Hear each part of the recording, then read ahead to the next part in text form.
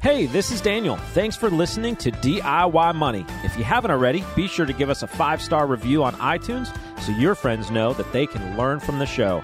Also, follow us everywhere on social at DIY Money Podcast. If you haven't already, be sure to check out the video on YouTube. We've got some awesome bonus content there. Now, enjoy the show.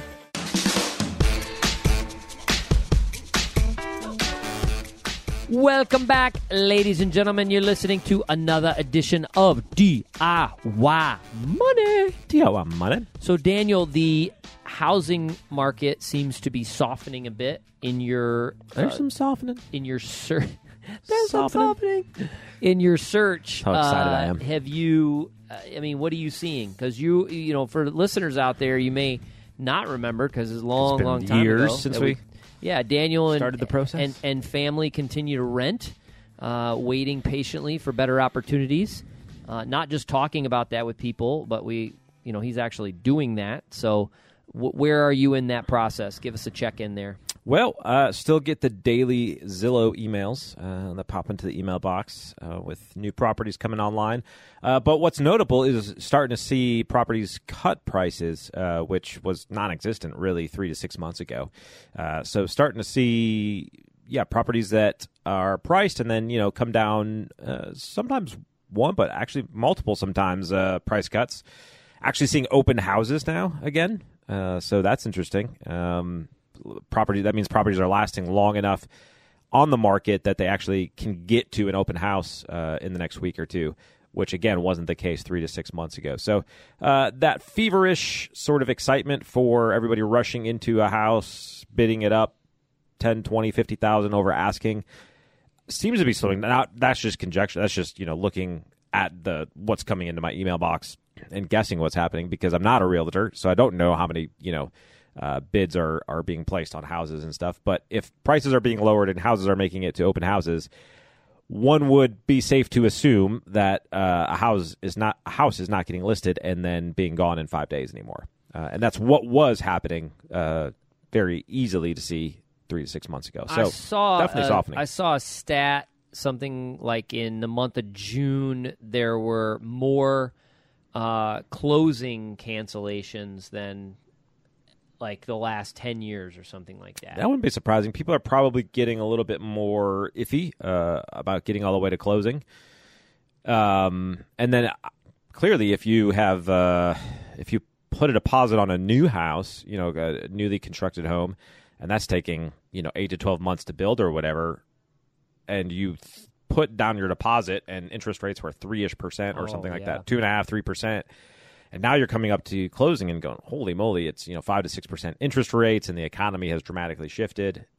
Obviously, you could see cancellations happening. And likewise, our local builder has more sort of quick move-in ready homes than they had in the past year. So obviously, some of those are probably people who sort of backed out, who built that home and sort of picked out the color scheme and all that, and decided to back out. So it's definitely slowing down. And we all knew, you can't forever have 10 to 20 offers on a home and people bidding over asking price forever. You just pull up a Zillow map. You see a lot more for sale now than you did just months ago, which means homes are staying on the market longer. And this is, not to be, hyperbolic, but it's just kind of the beginning of sort of a shift in the market. Doesn't mean it has to go dramatically lower. It doesn't mean housing prices have to go down 50% like they did in some places back in 2007 through 2009, but it does mean that the sentiment has dramatically shifted. And if these interest rates are the new normal, then we have to just, as a economy, sort of adjust to that with housing prices. And what that means, we'll find out, I think, in the coming months to year. One of the things I think is folks will often, if you've been patiently waiting and we see this price break, you might go, finally we get a slowdown and a price break, and you pounce. You take that initial action, and just from just from personal experience, and this may not be the case this time, so take it for what it's worth. But if you find the dream home and the price is right, and you've factored it in with the new rates or whatever, then act accordingly. But if you have been patiently waiting and you get a price break and you're starting to see that and you're going, oh, this is fantastic, let's find one right now and close on it.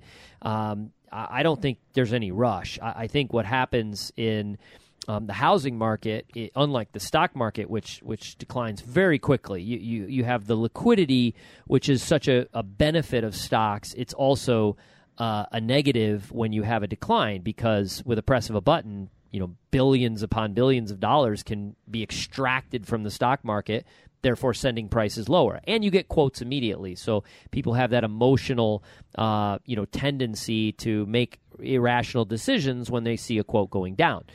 Unlike real estate, where it sort of takes a little bit longer to play out and often accelerates the longer it goes. And the reason for that, if you think about it, is you have this confluence of events that's starting to occur where people are listing their homes, maybe they've been waiting to list, and they're starting to think to themselves, okay, I'm now one of a dozen. And, a year ago, I was one of 5 homes listed in our area. Now I'm one of a dozen. So the realtor says, well, you got to be a little bit more price conscious. And then it sits on the market a little while. And so then they lower that a little bit. And it's kind of like, when you see price deceleration across any metric, it tends to pick up speed as it goes lower.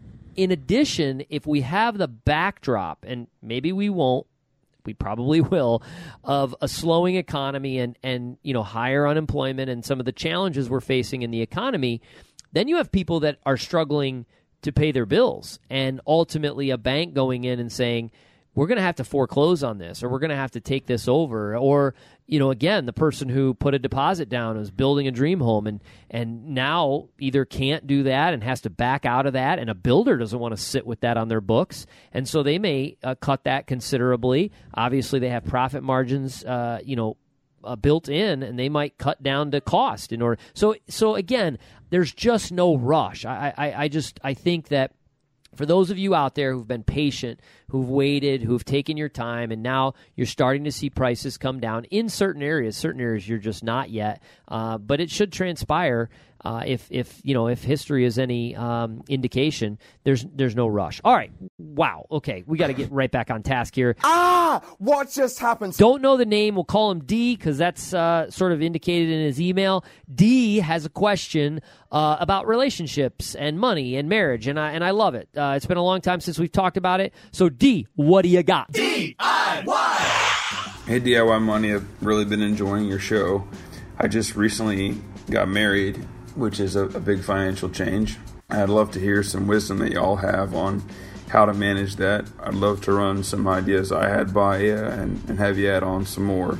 So our vision is to be a union and have a joint household. We're trying to add our 2 incomes together and make one fire hose that we can use to maximize each other's retirement accounts as best as possible. We have a joint checking and savings. She's an authorized user on all the cards. We made each other beneficiaries of retirement accounts, and we've both made sure that we have life insurance policy to cover each other. I wondered what other things you could add for how to adjust finances once you're married, and what wisdom you had to share about marriage and finance. Thank you. The dawning of a new day. A marriage is not a timeless agreement. It is one day. And each day, it begins anew. Okay. First of all, if you haven't yet, once you get your $25 Amazon gift card, I'm going to encourage you to spend, I think it's $5.99. I don't know, for the DIY Money book. It's a light read, but it has an entire chapter dedicated, and the chapter's short. Actually, it's actually, okay, goes a little bit longer. It starts, Chapter 10, Money and Marriage. You going to read it? No, I'm not, okay. but I wanted to just be able to cite it. I am looking at the book right here. And it goes into, once it does a brushstroke of how important that is, it goes into subsections such as identifying the family CFO, and who then is also the supporting role. have an indication of who that might be based on you sending in the question, but nonetheless, it's important to identify that. It's important to start setting up, meetings and time periods to have sort of business meetings and articulate, what's happening and where are you financially, and then ultimately, be setting up the goals and the dreams and how to get there. But I would say that when you start talking about relationship and money, it is much more important to nail down the qualitative as opposed to the quantitative. The quantitative will come.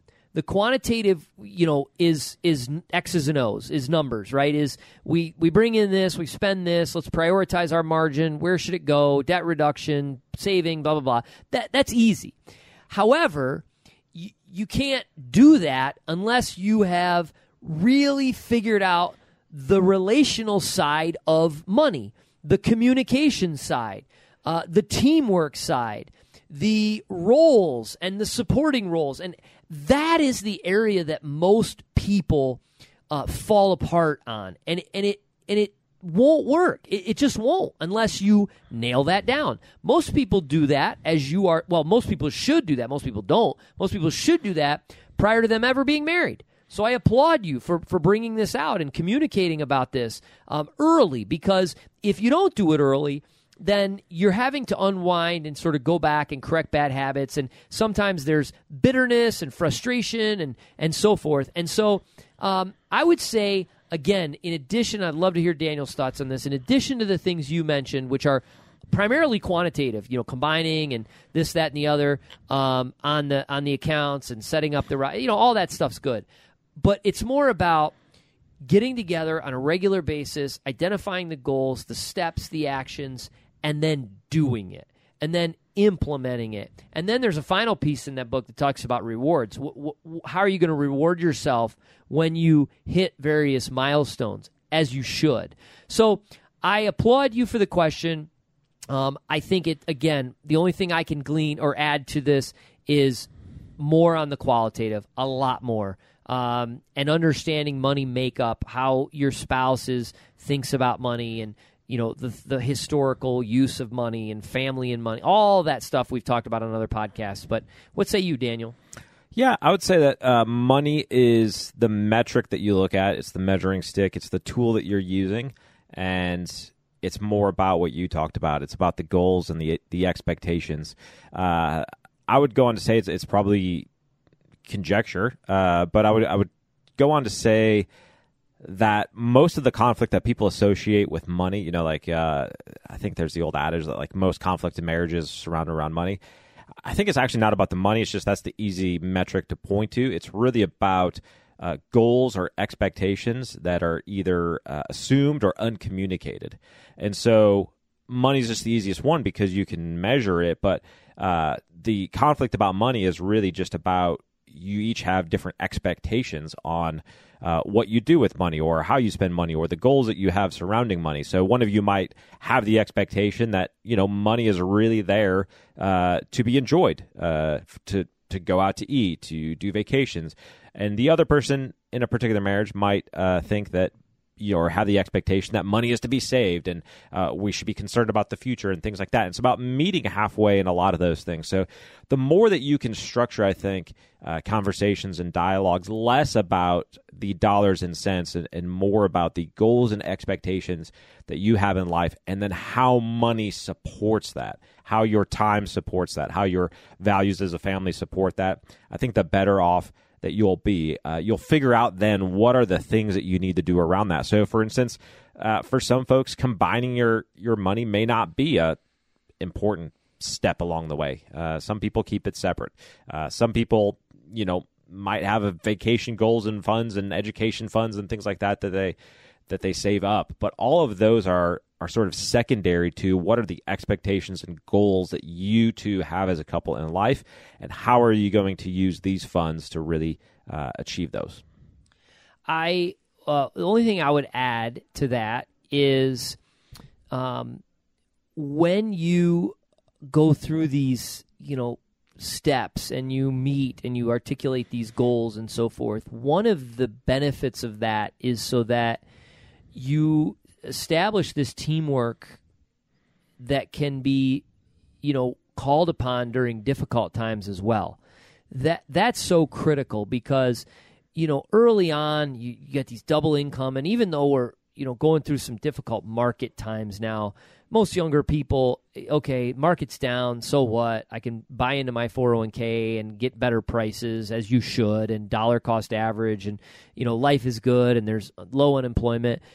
I will tell you that there's going to be difficulties, especially in marriage. You're going to go through difficult times. Family member might need money, right? And it's family, and, you got to decide it's your spouse or your side of the family, and your other, your spouse says, well, why do we need it? Well, it's my cousin or my brother or whatever. And, well, do we have the money? Do we not? Or maybe somebody gets ill, or there's a financial challenge, or you make a mistake. I mean, my goodness, my wife and I, throughout almost 20 years of marriage now, it hasn't always been easy, okay? Especially on the financial side, we've made mistakes along the way, and we've learned from those mistakes. And one thing that I've seen this a lot with other couples, and I don't have this at all. I can make a financial mistake. I'm not nervous to go to my wife and go, boy, I screwed that up. All right, I made a mistake. I didn't do this. Whatever it might be. I don't feel like she's going to hold something over me.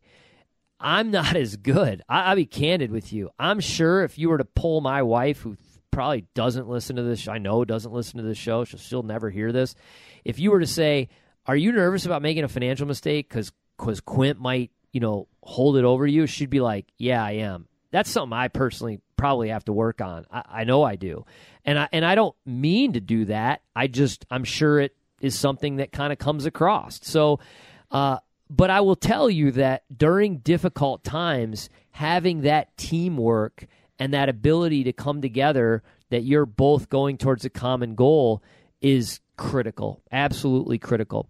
So wish you the best of luck, D, and I think you're setting up on the right path, and it's going to be exciting, and you'll hit your goals, and you'll do it together, and you'll build in rewards. But buy yourself the DIY Money book, because I expand on that a little bit further in that book as well. It's the gift that keeps on giving the whole year. All right. All D did was sent us an audio file via his smartphone, probably.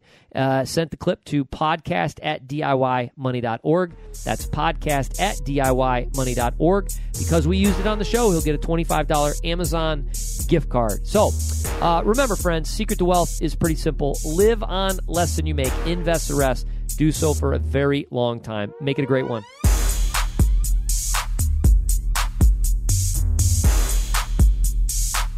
Thanks for listening to this episode of the show. If you want content delivered to you regularly, be sure to follow us on Instagram @DIY.money. And if you want your question aired on the show, be sure to send that to us, and you'll get a $25 Amazon gift card. This show is for entertainment and educational purposes only and is not intended as personal financial advice. Before making any financial decision, please do your homework and consult a financial advisor as needed.